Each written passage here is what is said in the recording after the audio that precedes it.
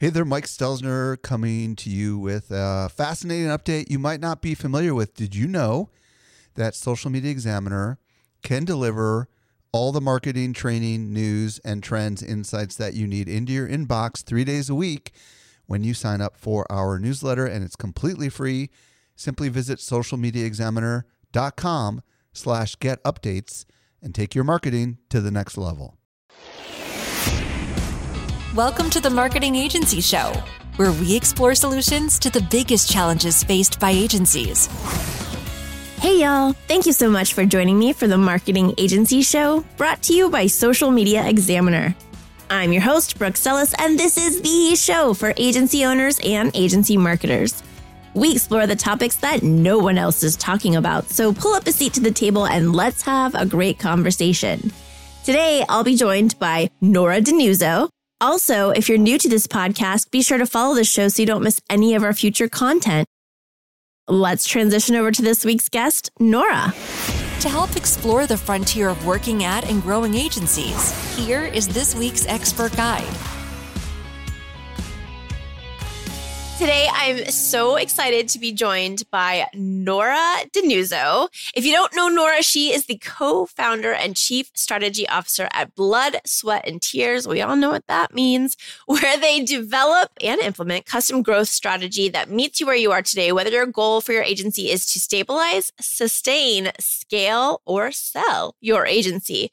Nora, welcome to the show. Thanks, Brooke. Thanks for having me. Thanks so much for joining me. We were having a little giggle in the green room because I was trying as hard as I could to butcher your last name, but it's Denuzzo, right? You got it. Yeah, although I sometimes get Denuzzo because if anyone's an NCIS fan, detective or agent Denuzzo. So I get that, Denunzo, Denuzio. The worst was like Denunzizio. I was like, wait, how many Z's did you just add to that? So it's not my name, it's my husband's name. So I don't take too much offense. I like the Zizio though. It's kind of fun. Super excited to talk to you today because this is your whole jam. Your whole jam is all of the 4 S's like we just talked about in the intro for agencies. And today we're going to kind of talk about what it means to do all of those 4 S's without relying on the market, right? It's been a crazy few years if you're here in the US. If you're global, I'm pretty sure it's been a crazy few years. But we are going to talk about how not to focus on what the market's doing for growth and to do it on our own. So I'm very excited to talk about this. But first things first, what made you decide to make this crazy leap and go out on your own and start a company? Yeah, I mean, it was a crazy leap. It was during the pandemic. I left my agency, my last agency in October 2021. And I actually have 2 consultancies. I left to start the first one. So not Blood, Sweat, and Tears. So my first consultancy is Pitcher, like a pitcher of lemonade. And I am a pitcher. I've pitched hundreds of brands in my career. So there's a little bit of that double entendre there. But the reason I started Pitcher was because I wanted to help small businesses with their growth. And so that's not exclusive of agencies, of course, or what I refer to as creative service companies. So whether you're a design studio, a production company, a e-com shop, PR shop, it doesn't have to just be creative agencies, which is my background, but also being able to work with brands. And what I found working on the agency side for my whole career for 15 years was that we really never could help small brands with their growth. And by small, I mean under 50 million in annual revenue. So when I say small, I usually say under 25 million and people are like, haha, Nora, that's not small. That's enormous. I'm like, not in the agency world. And so that's really, I jokingly refer to it as my Bernie Sanders moment. I was like, wait, hold up. Why am I helping billionaires make more billions in the midst of a global pandemic when some of my favorite, companies and brands in my own backyard here in Pittsburgh, Pennsylvania were closing at the height of the pandemic? So that was initially why I left and took a step away from agencies. And then my partner, Eric, in Blood, Sweat, and Tears, pulled me back in a little under a year ago and was like, I know you're helping small businesses, but also you know so much about agencies and how agencies grow. And he's doing something similar, but the way we come at it is a little bit differently. So we decided in combining our strengths, I'll reveal my age here, but Captain Planet style, earth, wind, fire with our powers combined. So with our powers combined, I'm more of a business developer. He's more of a salesperson. I'm more of a strategist. He's more of a tactician. So we're putting it together for agencies to provide end-to-end resource and solutions for how to grow and sustain growth in your business. I think sustained growth is the most important thing there because, as I like to say, growth is an ultra marathon and so is pitching. So, where agencies fall down is sort of just like the exhaustion that comes from pitching constantly and trying to grow your business constantly.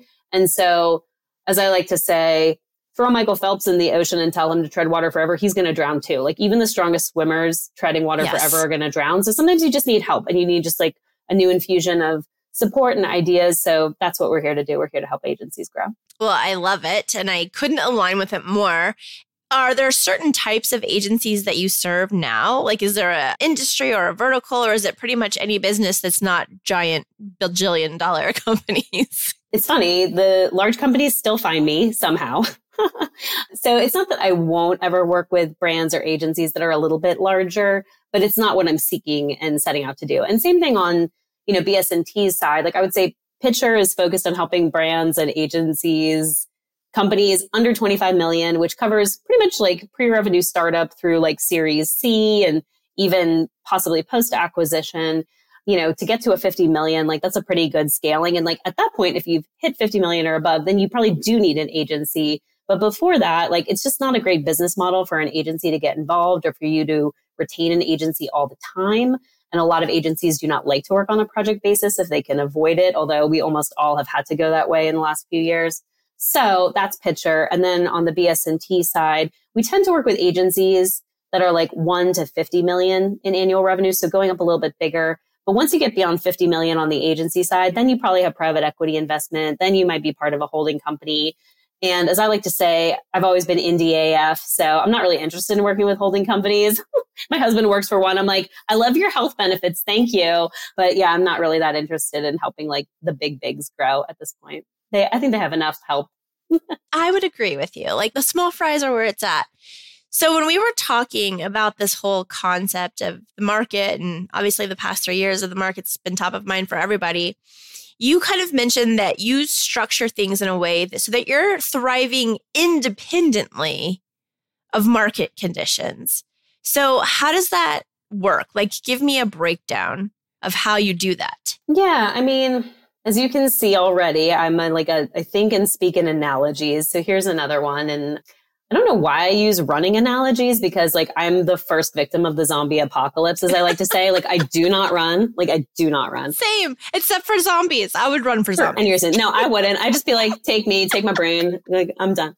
Yeah. So anyway, I don't run per se, but I love the analogy of running for certain things in business. And here's another one. I think I mentioned like pitching is an ultra marathon. So I have an analogy about that. But this one is an analogy about wind and hurdles.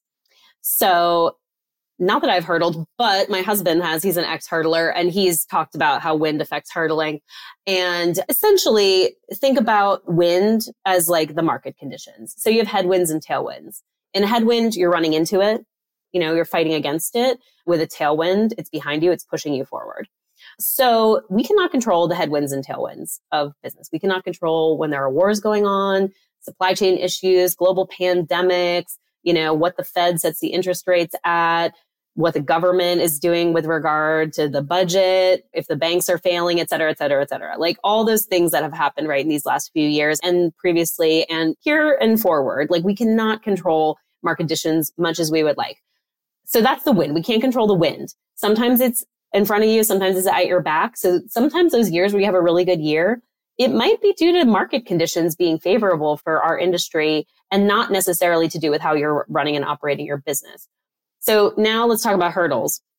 Hurdles are things that are movable. They're on the track, but we probably put them there and we can just as easily take them off. So think about and break down. And if you can't diagnose yourself, as my daughter said so presciently when she was 3, it's very hard to therapist yourself. So if it's hard, you're finding it hard to therapist yourself, you can call me or someone like me. I'm not the only growth consultant in our space, but we can talk about what those hurdles are that are of your own creation.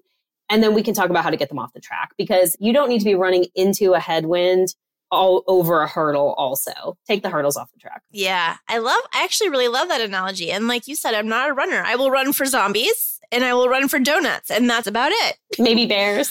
I don't know. I think it would stand still for bears. I don't think you're supposed to run. Oh yeah. I need to read up on that. I mean, I think my general position would be in any of those cases, just like play dead. Just be like, I'm just going to lie here.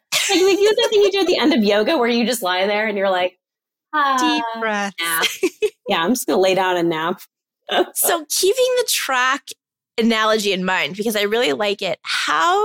Let's say we're working together. How do you help me implement consistent growth regardless of the wind, I guess? Yeah. So I have an equation, if you will, for that, which is confidence times consistency times time. And this applies to like content creation too, but all things in business, right? It's like a lot of times the problem lies in diagnosing the issue of growth is that like we're not as confident externally as we are internally. Like inside our four walls, we're like, we're the best. We're great. We're amazing. And you are, right? Because you wouldn't be in business if you weren't great at something. Then when we go outside though, to like talk to the world about how great we are, we have this sense of like wanting to be humble or thinking we need to be humble or thinking that, everyone already knows what we do or no one wants to hear about what we do. And neither of those things are true, to be honest. We can talk about why.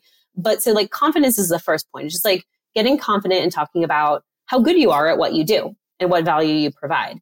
Then you have to do it consistently. And by consistently, I don't mean every day you need to be posting something like on LinkedIn, but you need to develop like a consistent cadence. Because the one way I think about content and just telling your narrative or your story in its entirety is think about like a baguette. Here comes another analogy. Now we're on to food. Okay. So think about a loaf of bread, a big one, a baguette. Much as I love bread, since I'm not gluten-free, I love it. But if I ate a whole baguette in one sitting, I would have a stomachache. And the same thing, like our prospective clients, partners, anybody who's trying to learn more about us, like they can't drink from a fire hose. They can't eat the whole baguette. They cannot absorb our whole story at once. And like, as marketers a few years ago, when Vine came out with 6-second videos, RIP Vine, I don't think it's around anymore, but we were like 6-second videos. Like we were used to doing the 30s and the 60s and the 90-second manifestos and, the big anthem spots and stuff. We're like, how are you going to tell any story in 6 seconds? Now it's like 2 seconds. It's like scroll, scroll, scroll, scroll, scroll. It's like, how are you going to grab someone's attention right now? And so it's like, there's no possible way to eat the whole baguette in one sitting anymore. You need a breadcrumb. And so take that narrative of who you are and what you're really, really good at, and now break it into 1,000 or 10,000 pieces. That's what you need to do to like help people digest your story and your narrative and who you are. So confidence times consistency, because if you need to say 1,000 things about yourself, you can't say it in one day or in 1 week. You got to use the whole year to say it, or multiple years or quarters. And then times time. Because I think what happens is like there are agencies who are fairly consistent with their content, but then something happens. It's pitch season.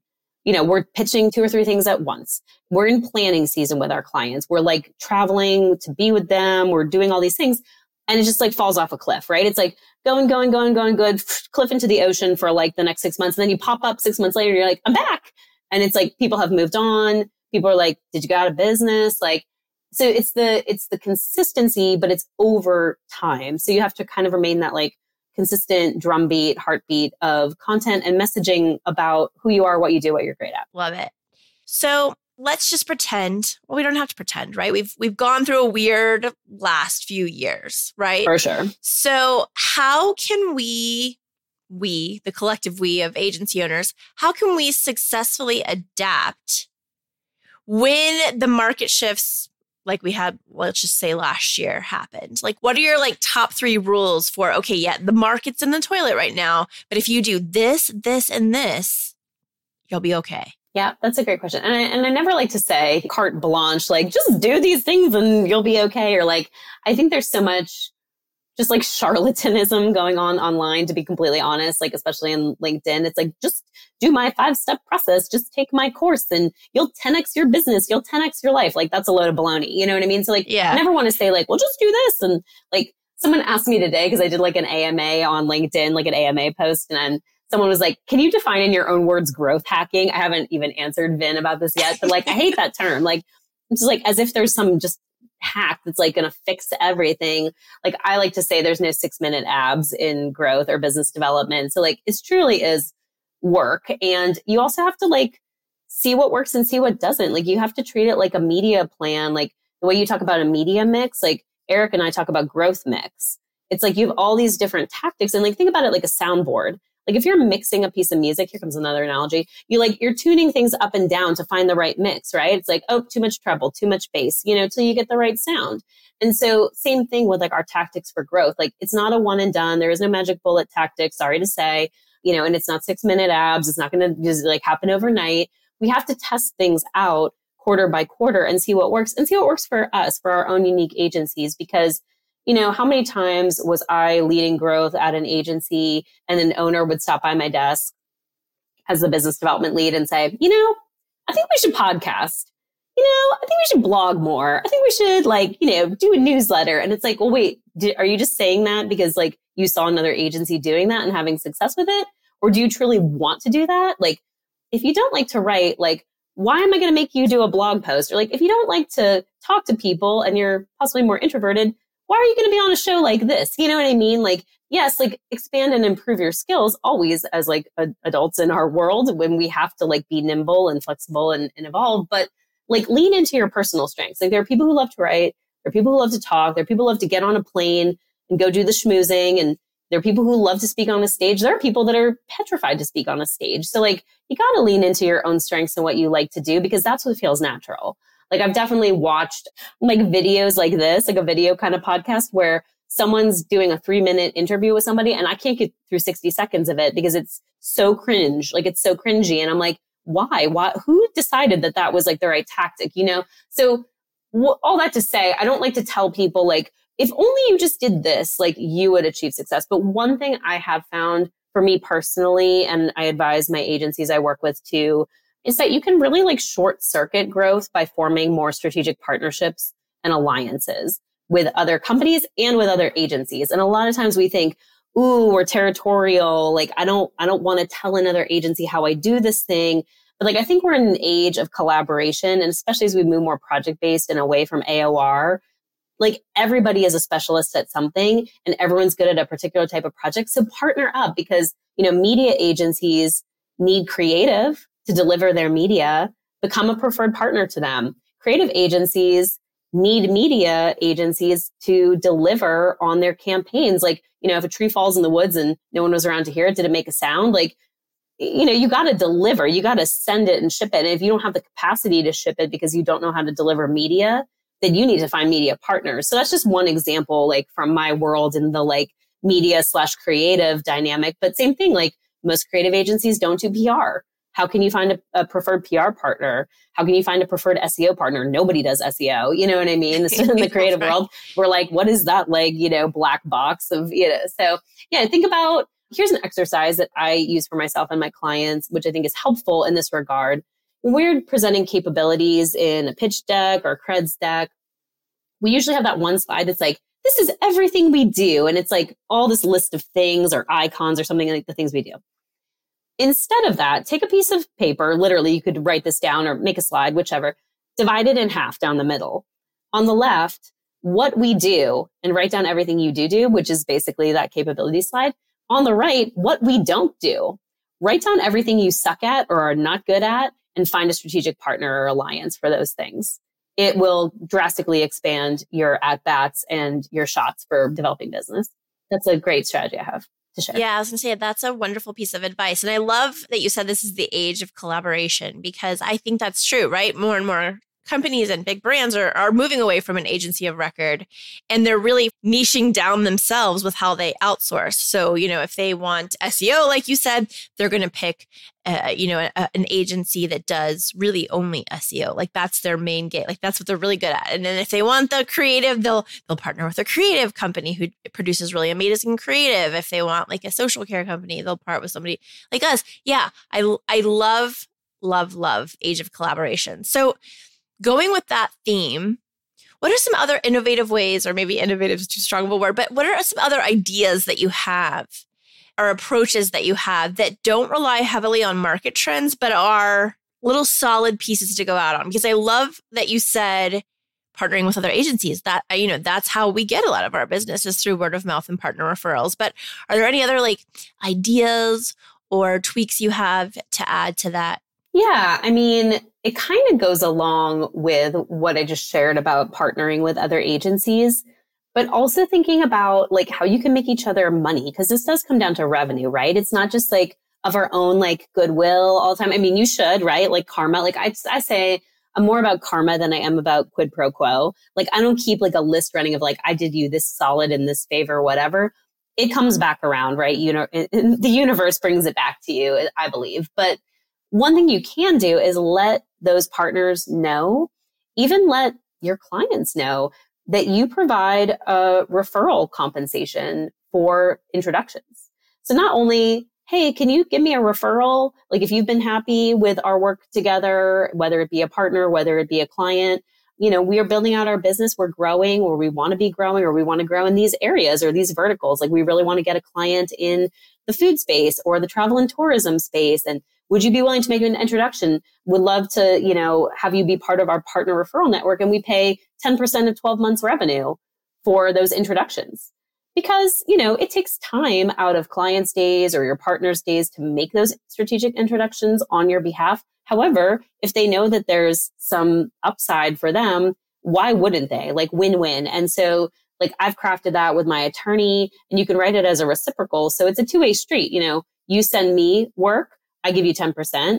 I send you work, you know, you give me 10%. And so win-win-win, right? You know what I mean? And it's like most people do that. And if you ask, they're like, oh yeah, we do the same thing. It's like nobody talks about the fact that they have these partnership referral agreements, but almost everyone does or is open to doing it. Like I've never pitched that to a partner of mine that wants my help to develop business, and no one has ever said no. Yeah. So just simply create one if you don't have one. And if you have one, remind people that it exists. I feel like you're speaking directly to me because we've always done that, right? I'm the only salesperson for B Squared.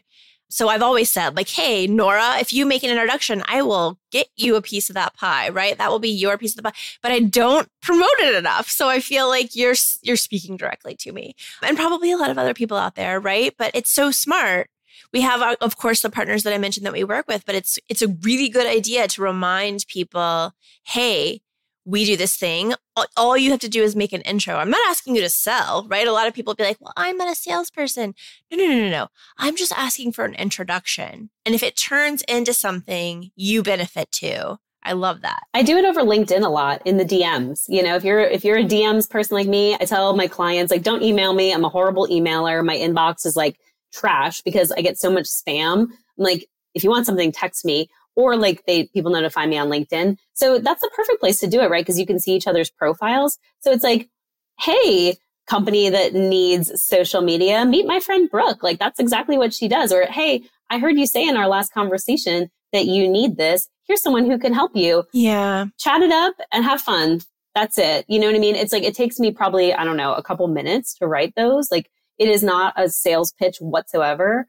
And I jokingly refer to it as like, help, I need a, because people call me all day long and are like, help, Nora, I need a website. Help, I need a rebrand. I need a strategist. I need SEO. I need paid media. Like, who do you know? Who do you know? And the one thing I will say as a business developer, you must provide if you want an introduction like that is a budget, because people need to know the size of the prize. They need to know what's at stake, and they need to know if like it's the right fit for them. Because I'll tell people, look, I know people who can make $1,000 website. I know people who can make $1 million website. So like, which one do you want? It's like, if you go to a home builder and you say, make me house, they're going to like laugh at you. They're going to be like, what house? Out of what materials? Where? On what size of a lot? Is it, you know, is it a 1-bedroom shack? Is it a 10-bedroom mansion? Like you have to give context for like what the opportunity is. So if you can't tell me what your budget is, or you're not willing to discuss your budget, then it's a no-go. It's a non-starter. But assuming you have a budget, a timeline in mind, or you're willing to discuss it with me, then I will introduce you to people who can do it. And then whoever wins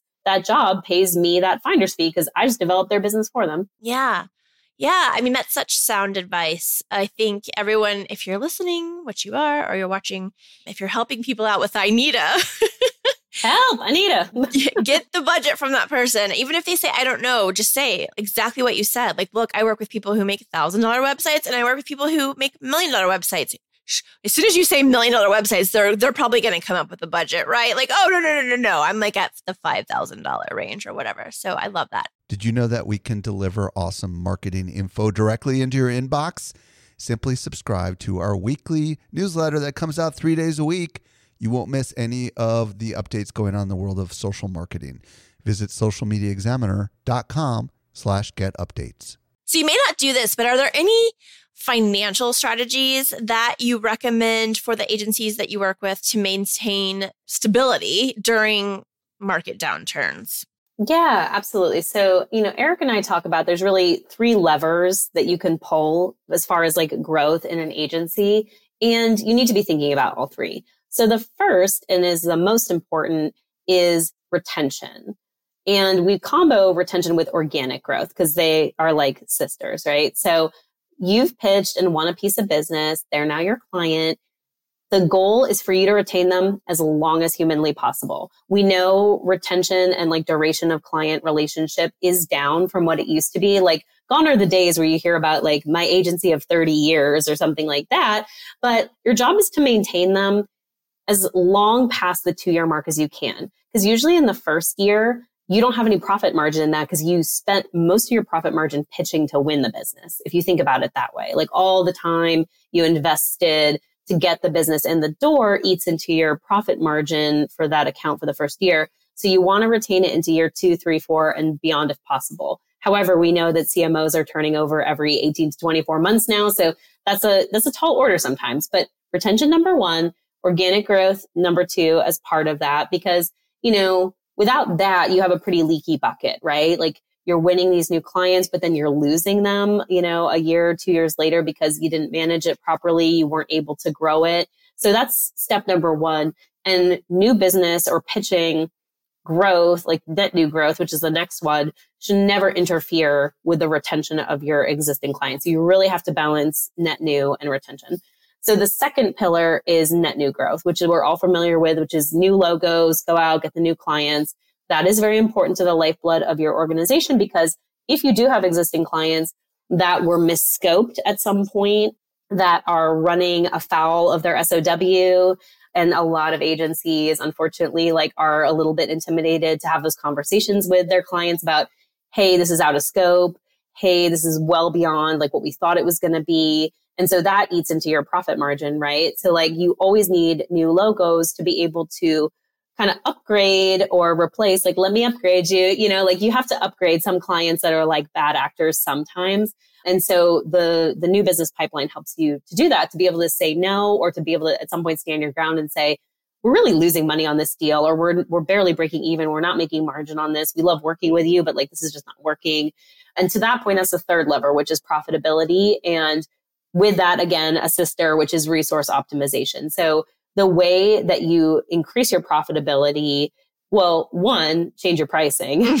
2 is to make sure you're using the resources that you have and you're not adding to staff when you don't need to be, and that you're optimizing for the talent and the team that you have in place. And, the whole utilization rate, 80% billable and all of that stuff. I mean, I have things to say about that, but, just generally speaking, you want to make sure your resources that you do have are as utilized as possible. And, you can also complement any W-2 resourcing with 1099, with subcontractors and freelancers. So depending on your business model, you can figure out how to optimize that for profitability. But those are the 3 things, retention and organic growth, net new growth, and then profitability and resource optimization. If you're not paying attention to all 3 of those things in conjunction with each other, you are going to have a leaky bucket to address. And profit is really, really important, because if you're not profitable on any of that, your existing clients or the net new, then you're just busy. I say, there's a 1-letter difference between busyness and business. So, you don't want to be busy. You want to be doing business and you want to be making money. As you've been doing this, have you ever seen a situation arise where a company was market reliant, right? They were kind of operating based on what was happening with outside factors and not those 3 things you just mentioned, and that strategy failed? And if you have, what did the group learn from that? Yeah, I mean, I'll use COVID as an example. This whole idea of niching down, whether to be a specialist or a generalist, is a big and hot topic of debate in our industry. And I've worked at agencies in both models. So I tend towards preaching specialization, but not niching down so far that you're vulnerable when there is a market shift. So like, let's talk about COVID and how that shut down the travel and tourism industry. A lot of agencies that service travel and tourism, it's like they went from doing great to like, as I call, cliff into the ocean, you know? So it's like, don't create a scenario for yourself, like a vulnerability for your business where you have a cliff into the ocean situation. So like, that's one. The other thing that is a little outside of the market conditions, but it does relate, is be very careful about how much revenue you have tied up in any one client. So when I started at the agency I was with the longest, who's now sold to Barkley, they had 60% of their revenue with one client, and which is very dangerous. And that was a big client, and big clients go into review, and big clients make big shifts with really out a lot of care about why they're doing it. It's usually driven by procurement, it's driven by money savings, cost savings. So my first task was to help them diversify. So if you think about like a unicycle is less stable than a bicycle, is less stable than a quad, or, you know, a stool is less stable than a table, you know, so like getting other legs or other pillars for stability. Try to have at least 4 of those pillar clients if you can, if not more, and never have more than 30% of your revenue with any one client. Because when natural attrition does happen, which it does in our industry, instead of like, you know, having to chop off a whole arm, like because it was such a big chunk, you know, maybe you're losing a finger instead of an arm, you know, so not to like talk amputation. This is what I'm saying is like market conditions will drive some of those shifts. Like think about it, like a big client that you're working with, they are driven by supply chain issues, by tax issues, by interest rate issues, just like we are. And so if they make a shift in their agencies, sometimes it has nothing to do with liking you or you being a good partner or whatever. It has everything to do with money. And so you don't want to make yourself vulnerable to like victimization in that standpoint. So yeah, don't over niche down into only one industry vertical. Give yourself a little cover and protection in that way. And don't put all your eggs in one basket as far as revenue. That was a light bulb moment for me because we've had a lot of guests on who've talked about niching down and how important it is. And I haven't heard the counterpoint to that yet. So I love your counterpoint because you're still saying, yes, you know, specialize, but be careful on niching too far down into only serving bird feed companies. Yeah, you can go too niche. It is true. My last agency was a CPG specialist agency. Like that's where I pushed them to eventually, you know, in partnership with several members of the team. Is like, okay, when I started there, we had worked on probably like 30 or 40 CPG companies. And by the time I was done, we had worked with over 100. So at some point, as a business developer, I was like, the pitch needs to be, if a food and beverage company calls us, especially particularly F&B, you know, CPG broadly or FMCG, you know, the designation. But essentially, if a food and beverage company came to us, I'd be like, oh yeah, you know, we've worked with over 100 brands in food and beverage, every aisle of the grocery store. So we probably worked with yours. So let's like have a conversation about what you need. And like, that's a really fast pitch. And it was very easy versus like, oh, we've worked with like 2 higher ed companies and 2 manufacturing companies and 1 of this. And it's like, you know, there was a study.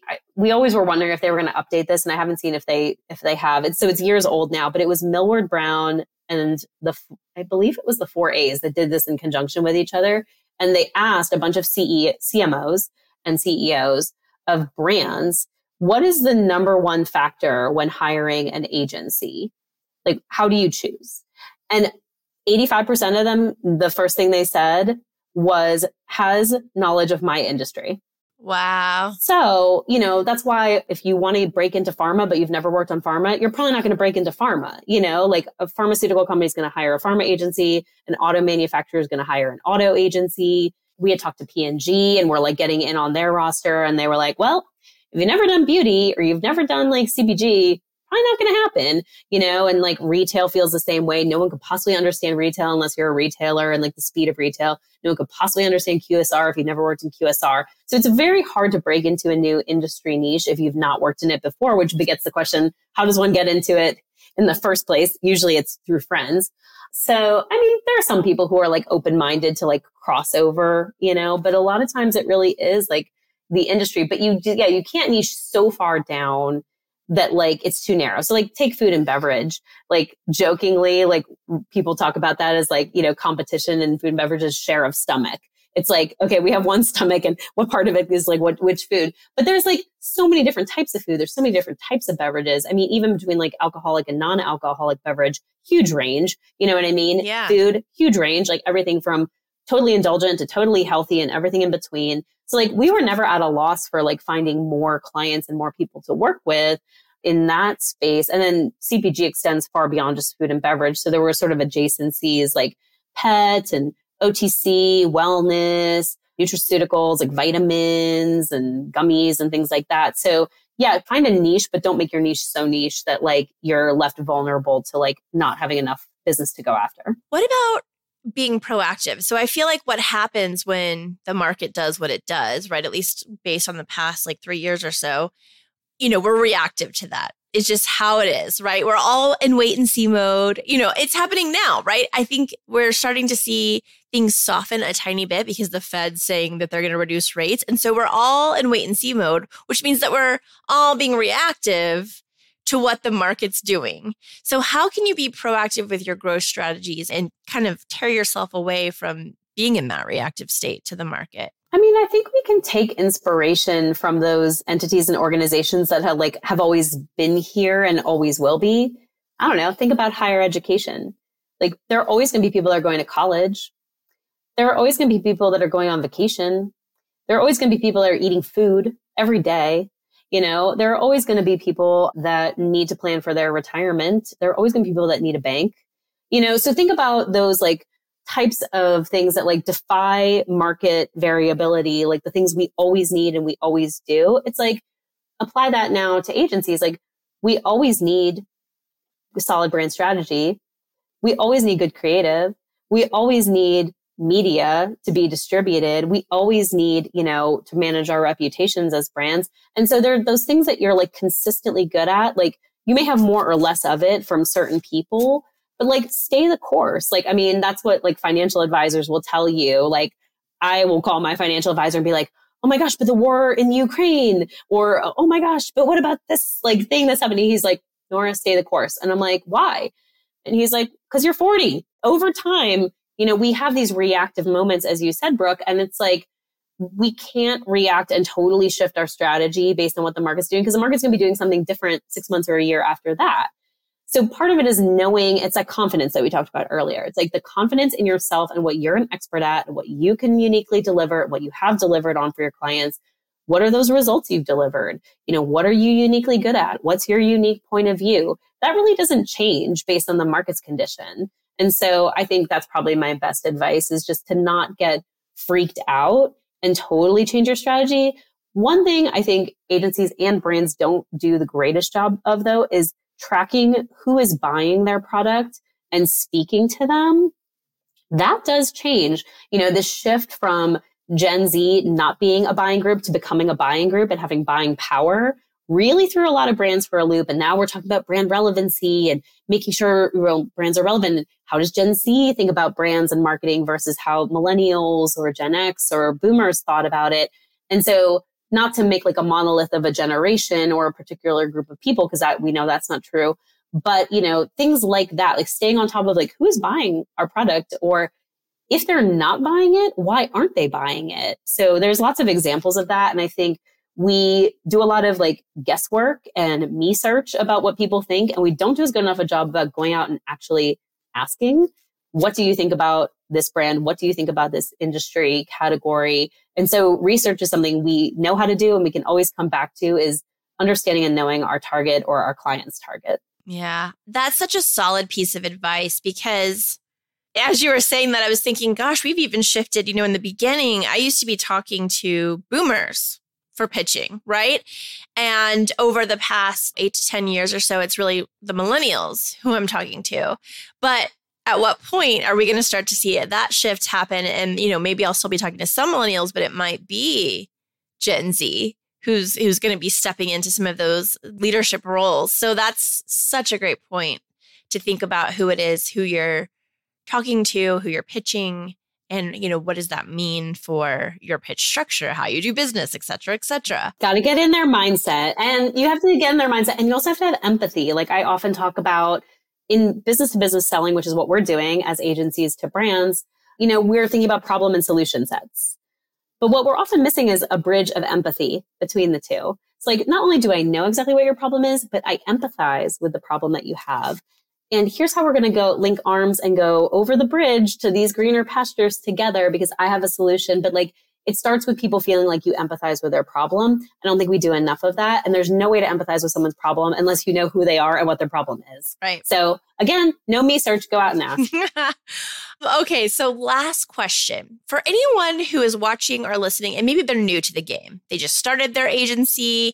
They're about to start their agency. They've been at it for, let's just say they've been at it for the past 3 years, which isn't new, but like the past 3 years, it feels like probably a new year every year because it's been so weird. What advice would you give? What one piece of advice would you give to these newer agency owners about building a market resilient business model? Great question. And I think, someone asked me who's a newer owner today. Like I said, I was doing this AMA on LinkedIn. So if any of your listeners want to come ask me questions after this, like come to my AMA post and we can chat. But yeah, they're newer to owning their own business and said, how do you sort of deal with the disappointment or the struggles of like not growing as fast as maybe you want to be initially? Because right, like growth takes time. And I'm in this great group, entrepreneurship group called First Gen Entrepreneurs. I'll give them a little plug here. And the founder, Andrew, had this great graphic. And it's basically like, it's like the idea of Sisyphus, right? Like pushing the stone up the mountain and just how difficult that is. And for entrepreneurs, that mountain is about 3 years.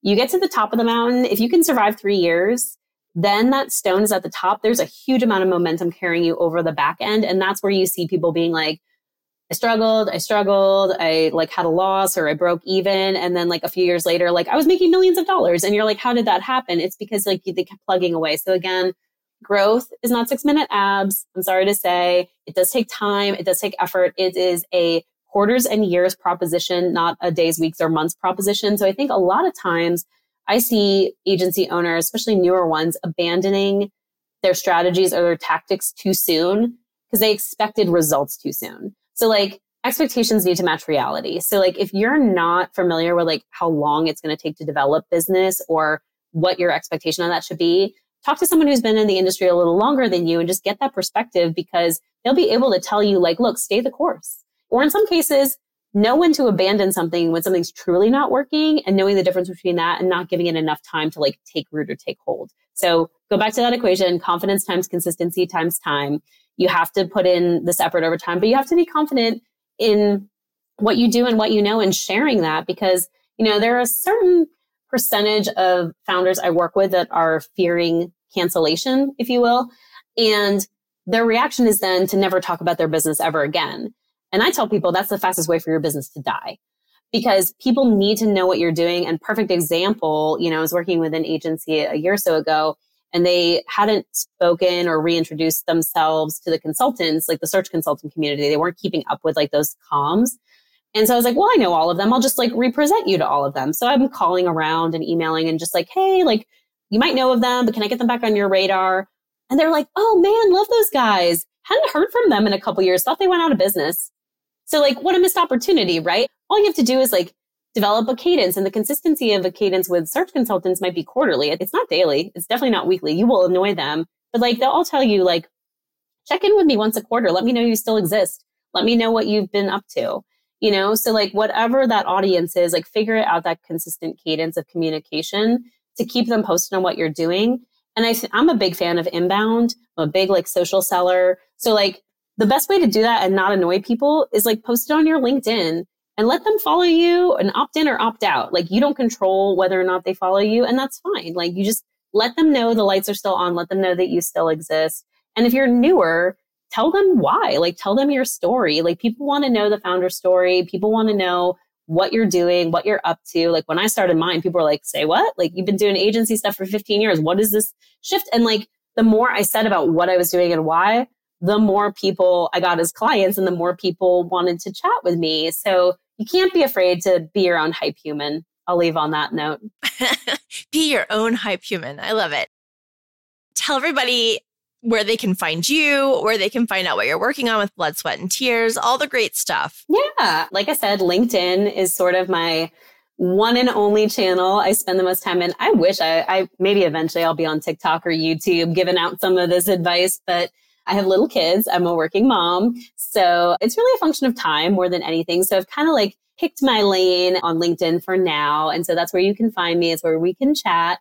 And then if you're interested in learning more about Blood, Sweat, and Tears and how Eric and I work with agencies to support growth, you can go to, this is all spelled out, bloodsweatandtears.co. Awesome. Nora, thank you so much for joining us today and for giving such brilliant advice. I know everybody's going to love everything you had to say because I did. So thank you. Oh, thank you, Brooke. Thanks for having me. This is so fun. Thanks for listening. If you're new to the show, be sure to follow us. If you've been a long-time listener, let your friends know about the show. I'm at Brooke Sellis on Instagram and Twitter. And for fun, make sure you tag at SM Examiner. Also, be sure to check out our other shows, the Social Media Marketing Podcast and the Social Media Marketing Talk Show. This brings us to the end of this week's Marketing Agency Show. We'll catch you next week as we explore the adventures of marketing agency life. The Marketing Agency Show is a production of Social Media Examiner.